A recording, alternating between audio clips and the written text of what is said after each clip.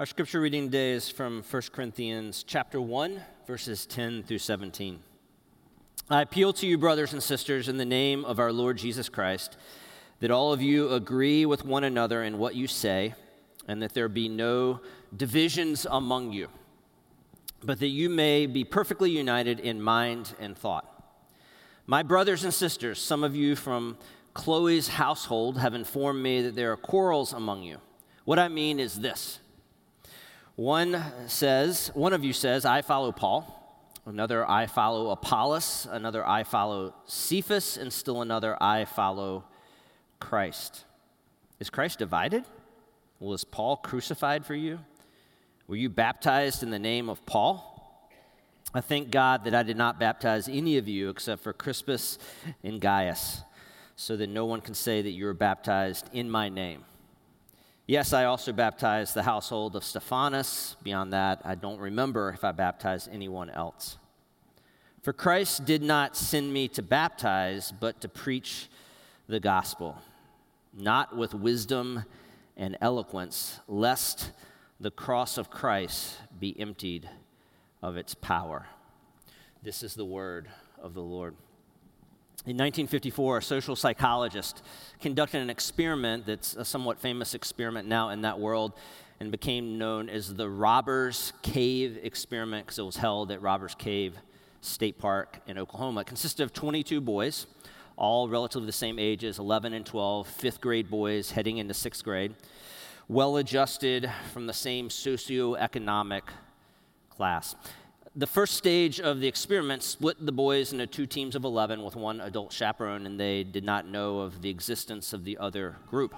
Each group had their own cabins and their own kitchen and their own food, their own areas to play, their own areas to hang out, their own swimming pool, and everything went well. The groups bonded very quickly, formed a unique identity. Leaders emerged, rules emerged, slogans emerged. They came up with team names, the Rattlers and the Eagles. They came up with logos and made team flags. Stage 2 of the experiment made each group aware of the other group, and they had to begin to share resources. It did not go well. So, for instance, they had to share a baseball field, and they would argue over who got to play on the baseball field, and they would begin to compete over everything, and then that quickly turned into name-calling, and that quickly turned into pranks. That quickly turned into vandalism. That quickly turned into one group burning the other group's flag, and vice versa. And then very quickly, to the shock and dismay of the people leading the experiment, it turned violent. And the boys met for an all-out fist fight. Bats emerged, and the boys showed up with rocks and stones to hit one another with. Fifth grade boys barely knew the other group. It happened like that. The adult counselors had agreed, for the sake of the experiment, to stay in the shadows and not to intervene, but obviously and wisely they intervened at this point, and they kept the boys from injury. They probably kept somebody from possibly getting killed. It's frightening on a number of different levels, but for me it's most frightening because I think those boys' fifth grade hearts mirror my heart, and in all due respect, they mirror your heart. We have this easy, natural way to divide quickly, to find our identity in separate groups, and then to denigrate the other. It quickly turns into us versus them everywhere you look. We don't have to try to do it. I don't have to tell you that we're a divided nation. Some have said that we are the most divided since the Civil War. The one thing we can agree on is that we're a divided nation. That phrase, 81% of Americans agree with that. 87% of people over 65 agree with that statement. That's a generation that saw the assassination of Martin Luther King Jr. and went through Vietnam, and that group says, this is the most divided that we have ever been. We're an us versus them nation. I would like to tell you that the Church of Jesus Christ is different, but it's not. The Christian World Encyclopedia estimates that in the Christian movement there are, you ready for this? 33,000 denominations. Let's just consider the Baptist. There are American Baptists, there are Conservative Baptists, there are General Baptists, and Southern Baptists. There's also Converging Baptist, Free Will Baptist, and Cooperative Baptist. They must be the really nice Baptist people. There's also Primitive Baptist, and then there's many different sorts of Primitive Baptist. There's Old Line Primitive Baptist, Progressive Primitive Baptist, and African American Primitive. This is all just within the Baptist movement of 33,000 denominations. We are an us versus them church. We're just like those boys in the robber's cave. In a world that's coming apart, is there hope? Yes, there is hope. The way of Jesus is our hope for coming together in a world that is coming apart. Turn with me to 1 Corinthians 1. I read from this passage earlier, verses 10 through 17. Get it up on your phones. We have Bibles in the back you can always grab when you come in. We're in the 5th week of a series called Together. The premise of this series goes back to the early pages of Genesis, that we're not meant to be alone. That's not how we were made. We don't do well in isolation, and yet we've got this loneliness epidemic that's literally killing us. What is the answer? The answer is to come out of hiding. That's how we define vulnerability. Sin drove us into hiding. We must come out of hiding to seek intimacy, which we're defining as to be known and loved. We're made to be known and loved by God and others. Jesus models how to do it, and Jesus provides the power how to do it in the cross. He hung alone on the cross, bearing my sin and your sin, to break the power of sin and death so we can come out of hiding and be known and loved. It's not easy. 2 weeks ago, I talked about intimacy, being known and loved in relationships. It doesn't just happen. You have to cultivate intimacy like you cultivate a garden. And what I encourage you to do is to reach out to someone in your circle or someone you want to be in your circle and invite them to a meal. How's that going? How'd that challenge go? Some of you are hanging your head in shame. It's okay. There's no shame here. Some of you have done that, and way to go. And if not, this is a reminder. Do it. It's scary. It's vulnerable. But there's no other way. If we want to be known and loved, we got to get in proximity, spend time with others. We transitioned last week to the second part of the series, which is considering how this entity, the church, cultivates relationship and helps us to come together in community. And Pastor Paul talked about when we get in the rhythms of going to church, it brings all of our hearts together and reorients us around one thing and shapes us and forms us not only as individuals, but as a collective community. This week, we're going to consider this idea of being a divided nation, of being a divided church, of having divided relationships everywhere we look. How does the church help us come together in a world that's coming apart?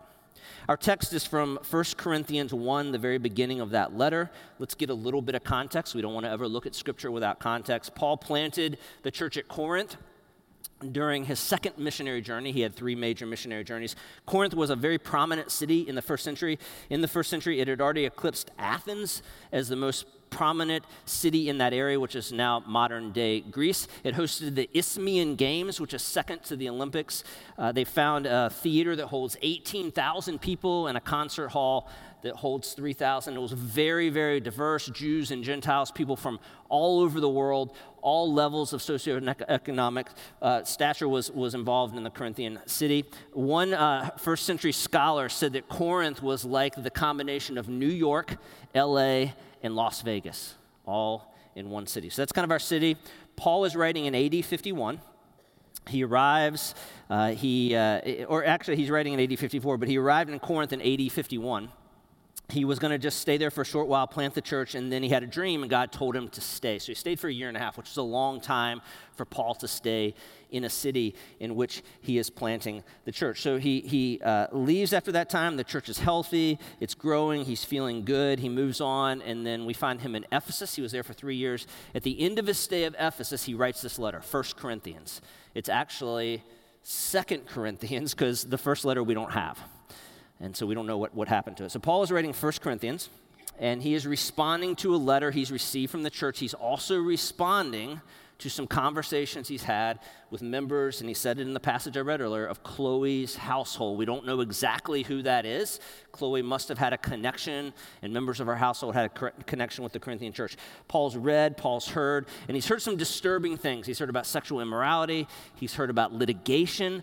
But at the underbelly of all of that And what breaks his heart is he's heard the church that he left that was so united is now divided. They become like the robbers' cave boys. They're at each other's throats.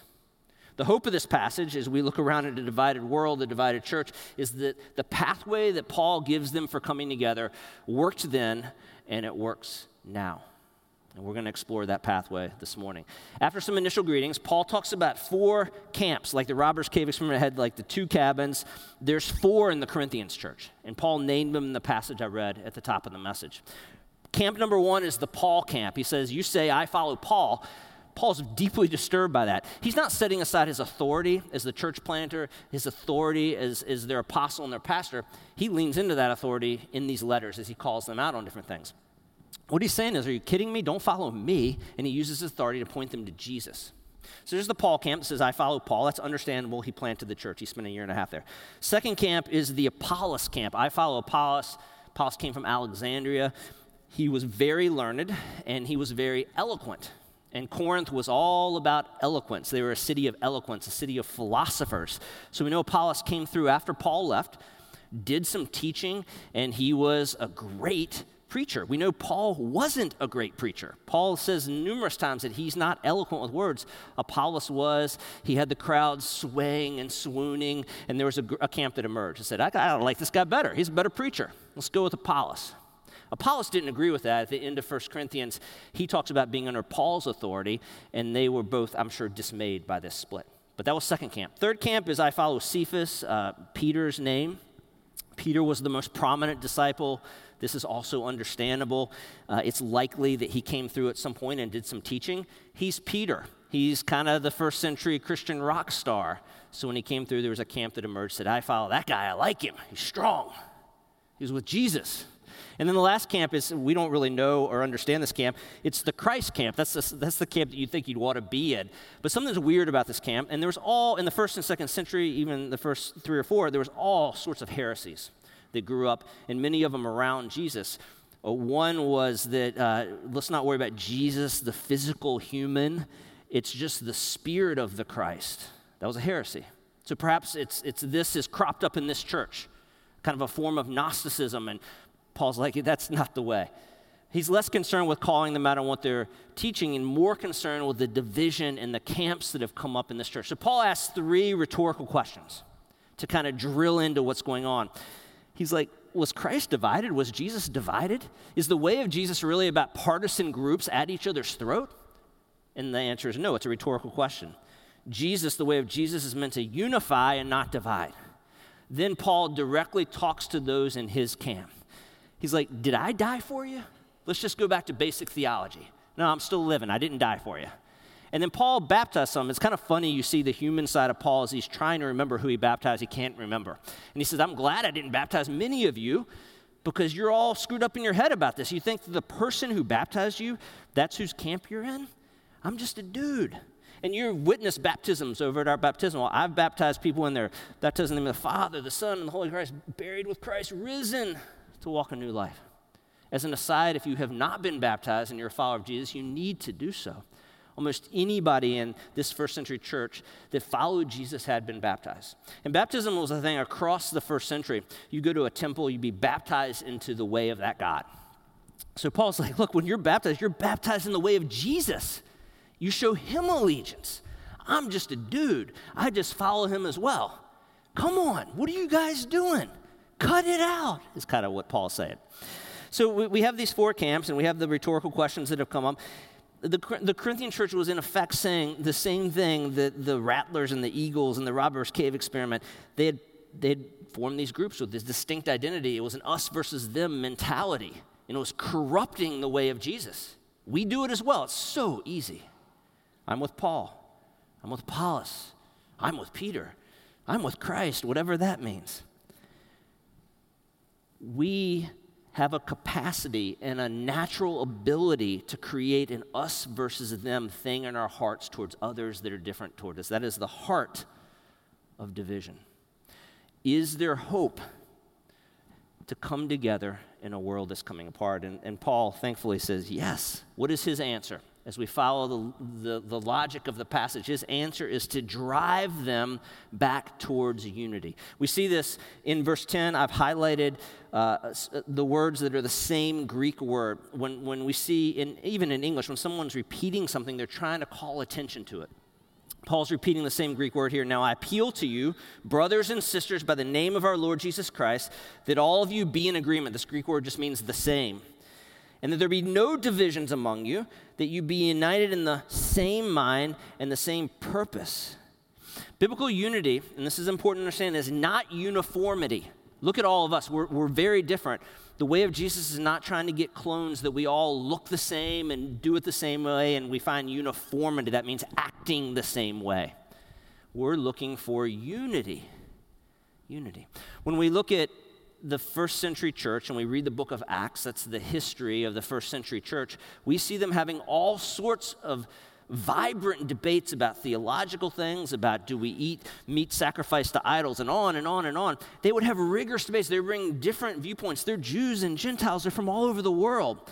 But what's the one phrase we see? At every point that they had disagreement, it says that they got together, they discussed, they listened, they prayed, and they made a decision. Here it is. In one accord. I made a lame car joke about that 2 weeks ago. I won't repeat it, but it was a good one. That's the phrase, thank you. That's the phrase that you hear, in one accord. Our elder board here operates the same way. We're diverse people. I like that. I want diverse elders. It makes us stronger. And when we decide something about this church, we pray, we listen, we get expert opinion, and behind closed doors, we have some rigorous but loving debate. But we make a decision. And when we make a decision, we come together in one accord. We speak with one voice. Paul's not seeking for everybody to morph and look the same way. We'll talk about that next week. We're going to talk about 1 Corinthians 12, which all of us are given distinct spiritual gifts and bring that to play as part of the body of Christ. He's not looking to flatten that out.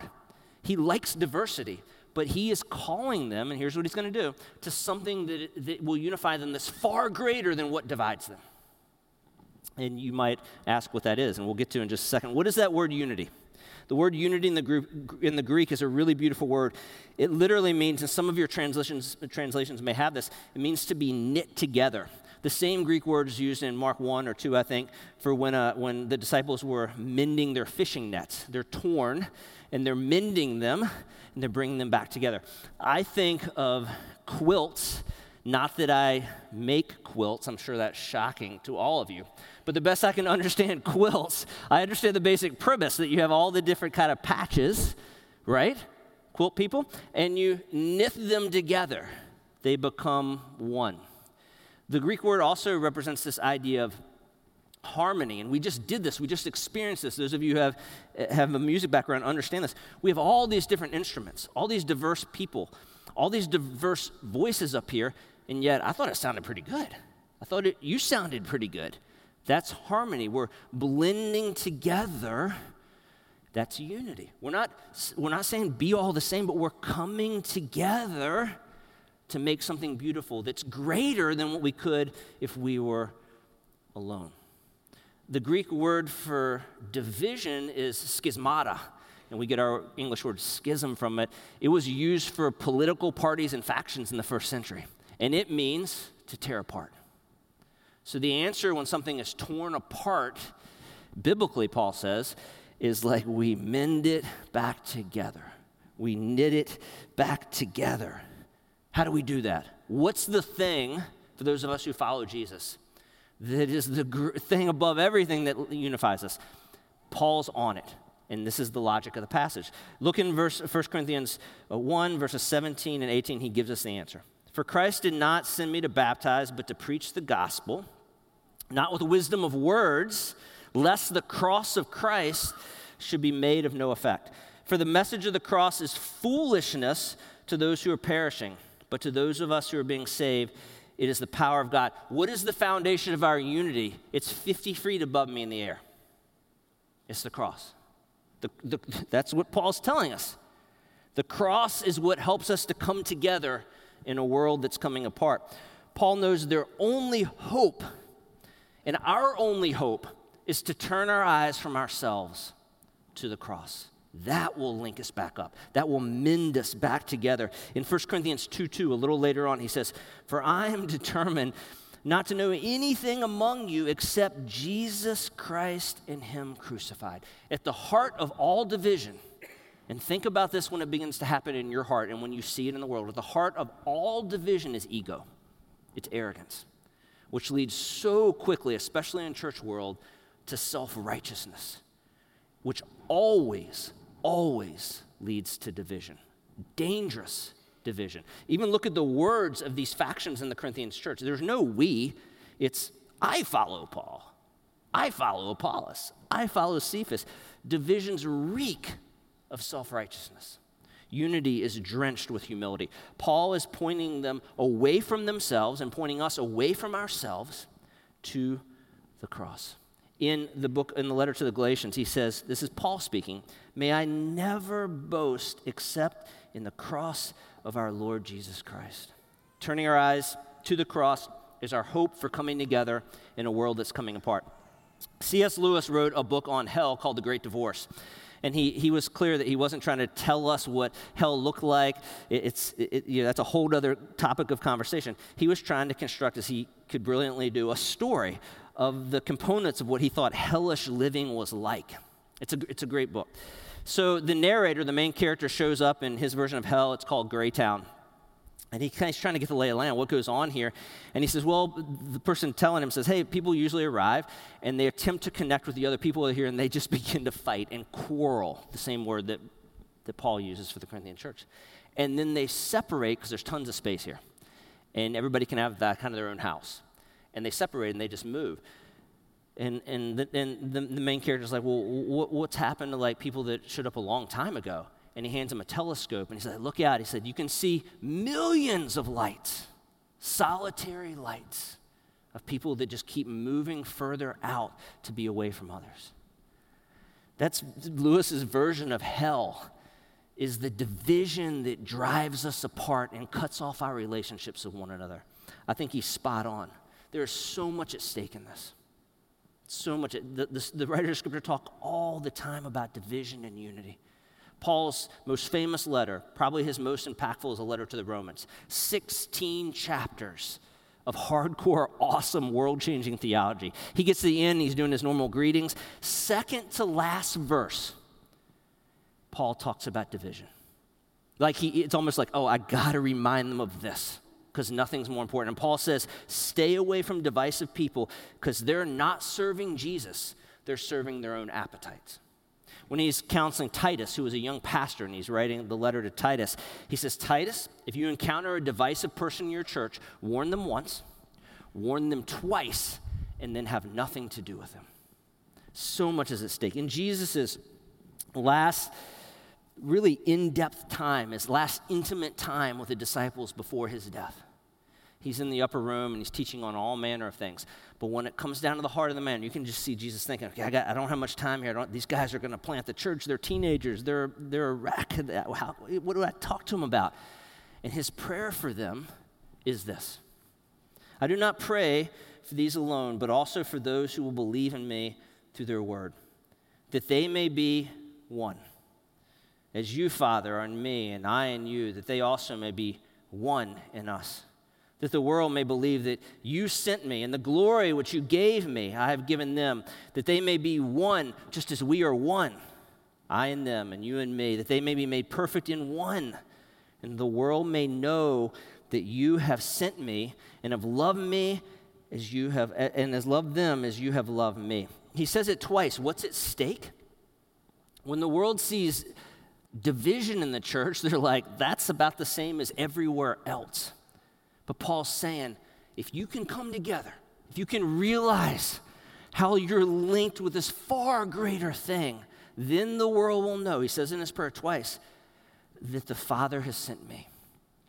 And my disciples will know they're loved as you love me. So much is at stake. So a question as we go into the separate pathways of our life, as we leave today and we do life wherever the Spirit of God leads us to do life, and we represent this church and this local body.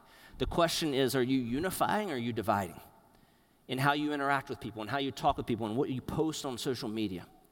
Are you bringing people together, or tearing them apart. There's so much at stake. So how do we do that? What are some practical ways? How do we bring people together in a world that's coming apart? In 1952, Democrat Adlai Stevenson lost the presidential race to Dwight Eisenhower. He lost by a lot, and he was disappointed, put a lot of work into it, and he gave this concession speech that's been called the greatest concession speech of all time.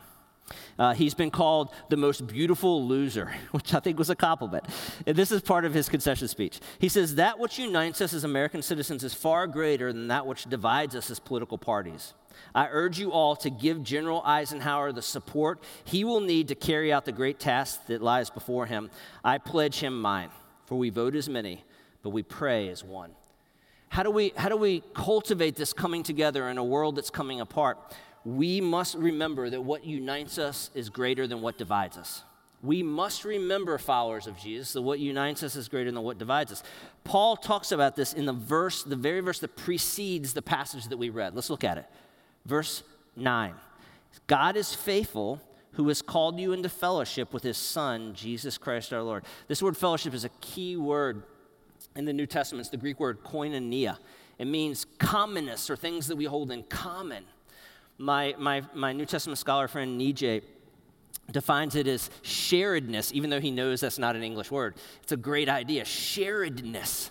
And Paul is making the point, and as he knows divisions in this church, he's like, okay, how do I do this? How do I unwrap this? He's like, you have sharedness in Jesus, so you have sharedness in one another. You are linked by something far greater than what divides you. That was evidenced and experienced and embodied in the Corinthian church as it is today.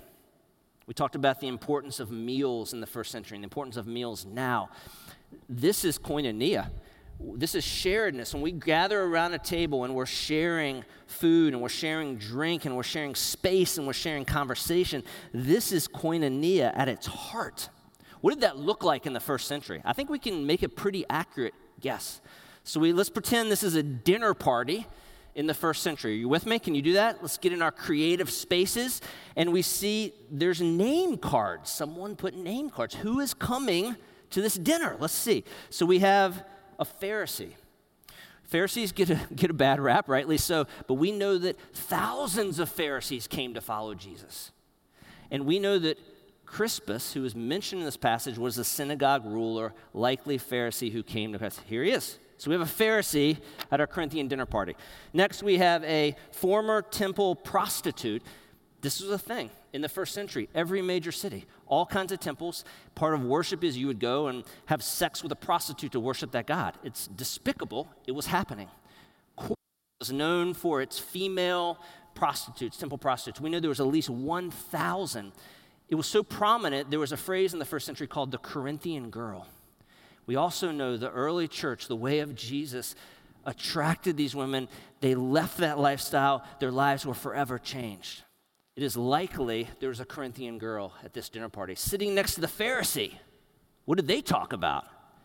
We have a Corinthian academic. Corinthian, it was like Madison, where I'm from. It was a very academic community. They love philosophy. They love reading. They love poetry. So we have our PhD poet sitting at the table. We have our single businesswoman. That's who we think Chloe was. The early church was led by women in a large degree. They were patrons. Men still die younger than women. They certainly did in the first century. So it was common to have a man die. The woman would come in and take over the business. A lot of the early church the patrons were women. The houses in the church, they were led by women. We think that was Chloe. So here we have Chloe, this single businesswoman at this dinner party. We have a slave. 1/3 of the Roman Empire was enslaved. Many of them by choice. They were paying off debts. They were choosing it as a lifestyle. Slaves didn't get invited to dinner parties. Slaves served the dinner party, not in the church. And it's likely in the church in the first century, there were masters that would come to church, and in that church, their slave was an elder or a leader serving them communion, like, and then we have a Roman centurion. We know even in Jesus' ministry, we see a number of instances where Roman military folks seem attracted to the way of Jesus. Gaius, who was mentioned, we think he was from Rome. We think he was also a patron of the church, that he housed one of the house churches. And it's likely that he did military duty, that he was a Roman centurion. I mean, I'm guessing, right? But maybe not far from it. We know the church was infiltrated with tax collectors and revolutionaries and dignitaries and social outcasts and Jews and Gentiles and people from Europe and Africa and the Middle East. We know that. And they came together in koinonia. Did it always go well? No. We're reading about how it didn't go well.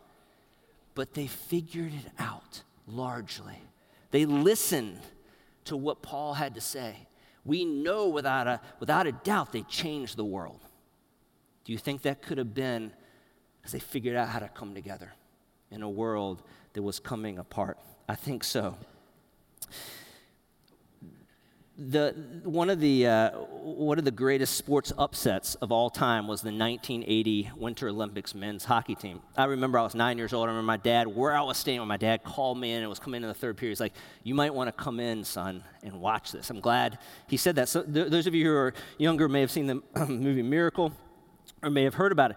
But the American Olympic hockey team, the men's hockey team, was made up of a ragtag collection of college kids, 18 and 19-year-olds. They had never played together. They were going up against the mighty Russians, grown professional men. The Russians had won the last 4 gold medals in the Olympics. And during that stretch, they had gone 27-1-1, outscoring their opponents 175-44. They had played the college Americans earlier in the year, beaten them 10-3.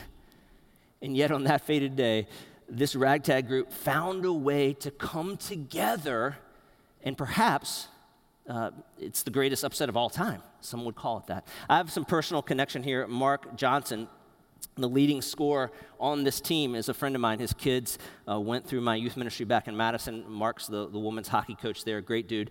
I was over at his house for a life group one night, and I asked him if he could find his gold medal. He found it in a drawer somewhere. And so I wore it around the rest of the night. I thought about making a run for it, but I didn't think that was very hospitable.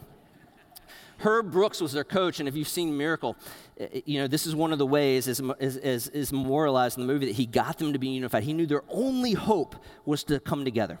And so he would have them do wind sprints. In the movie, they're about to puke. They're on the ice, and he's killing them. And then he would have them, he'd be like, "Name, and who do you play for?" And they would be like, "Ugh." And so in Mark Johnson's, he's like, "Mark Johnson, University of Wisconsin-Madison." And ugh.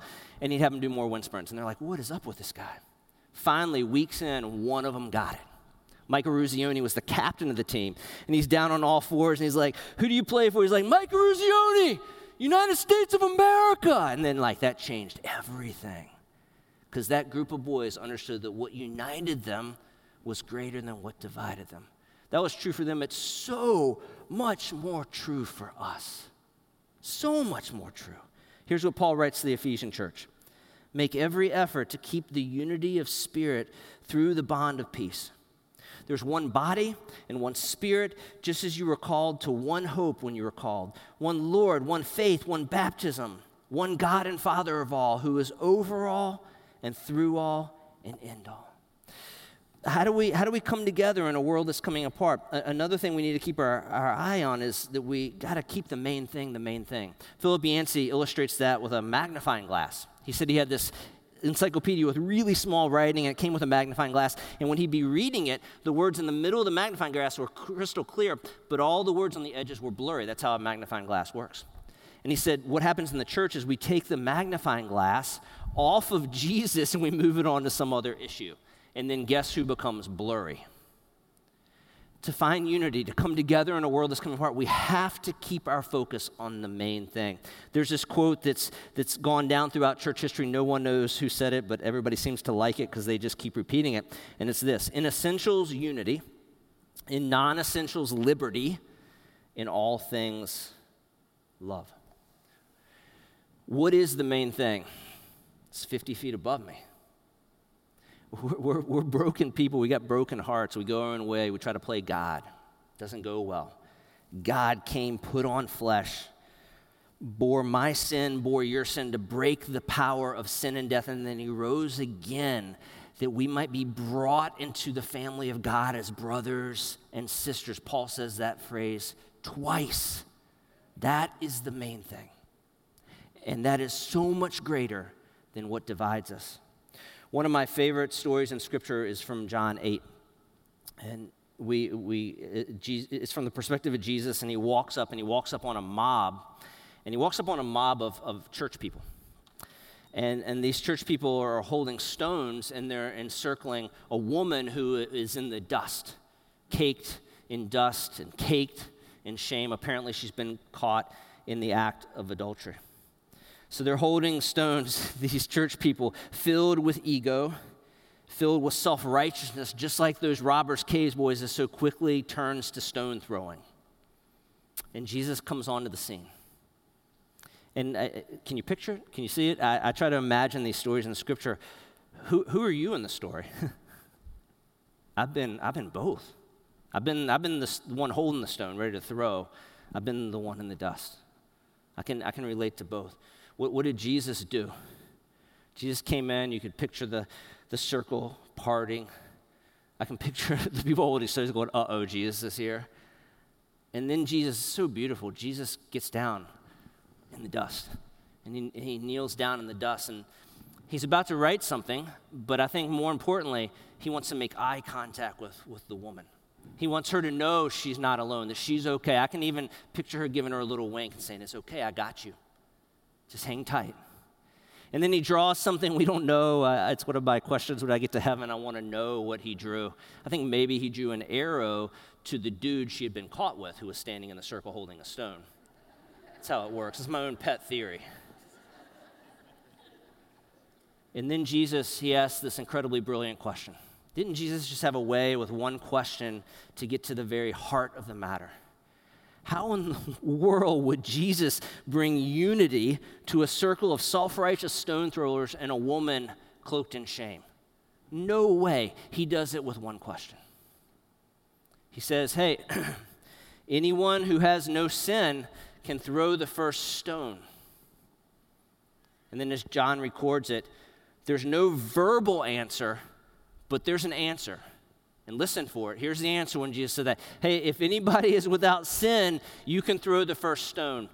What did you hear if you were there that day? Again and again and again and again. What unifies us more than anything is our need for grace. Amen? Grace. Is there hope? And I know I'm with you. Sometimes I'm hopeless when I read the news and I see my own broken, divisive heart. Grace wins the day. Grace wins the day. Grace comes into divided communities and divided families and divided churches and divided nations and stitches us back together. Grace is the very heartbeat of the cross. And we also desperately need grace. You need grace, and you need grace, and you need grace, and you need grace, and you really need grace. I didn't point at anybody in particular. Right? We all do. Above all, this dude needs grace. I think I heard my wife say amen somewhere, and she's not even here. Grace brings us together in a world that's falling apart. Stage 3 of the Robbers Cave experiment, they're like, what do we do now? We didn't see it going this way, but they found a way forward. They found a way to bring these 5th grade boys together, and moms of 5th grade boys and dads of 5th grade boys, I bet you can guess what it was. It was food. They got both groups in the kitchen, and they gave them ingredients, and they're hungry. 5th grade boys are hungry like every 2 minutes. And they're like, you guys got to make a meal together. And it was rough at first, but soon, very soon, they established koinonia, a sharedness. And that's what happens when we come to the Lord's table. That's why we do it every Sunday. Because look at how diverse we are. You don't even know. I know more than you. I have conversations. I have coffees. I have lunches with you. You guys are so diverse. It's so beautiful. And so we think in our heads, like, I could never have a meal with like a Democrat or a Republican or a Dallas Cowboy fan. Yes, you could. They're amazing people. Don't tell me that when you see what was going on in the early church. It's possible, because what unites us is so much greater than what divides us. And that's why we come every Sunday to the Lord's table. We come to the bread, and Jesus is like, this is my body, and it's broken not just for one or two of you, but all of us. And this is the cup. This is my spilled blood that was not spilled for just one or two of you, but all of you. And the table, as we come to it as a feast every Sunday, we come as one. And here's the brilliance of Paul, the writer. He's ahead of us in all this. He knew what was happening in their minds and hearts as he constructed this audience. Here's what he said 10 chapters later in 1 Corinthians. Is not the cup of thanksgiving for which we give thanks a koinonia in the blood of Christ? A sharedness? Is not the blood that we break a koinonia, a sharedness in the body of Christ? Because there's one loaf. We who are many are one body, for we all share the one loaf. As we come to the Lord's table today and every Sunday, it's an opportunity to celebrate the hope of coming together in a world that's coming apart. And may that be prevalent in our hearts, followers of Jesus, as we come to the table this morning. Let me pray for us. God, thank you for this act of worship, and that's what it is. And Jesus was no fool, and he knew the divisive hearts of men and women and children and everyone that he created. And that's why he said, do this often in remembrance of me. Because you live in a world that's coming apart. You live in churches that are coming apart. You live in families that are coming apart. Do this in remembrance of me. That you come to one table, one bread, one cup, one family. And we do forget. Have mercy on us, God, as we forget. And as we remember, though, God, as we remember, and we leave this place today, diverse, but brothers and sisters in Christ, ground level at the foot of the cross, all in need of grace. As we remember that and we live that way, we can change the world. And give us the strength and the grace and the mercy to do that today for your glory. We pray this in Christ's name, and all God's people said,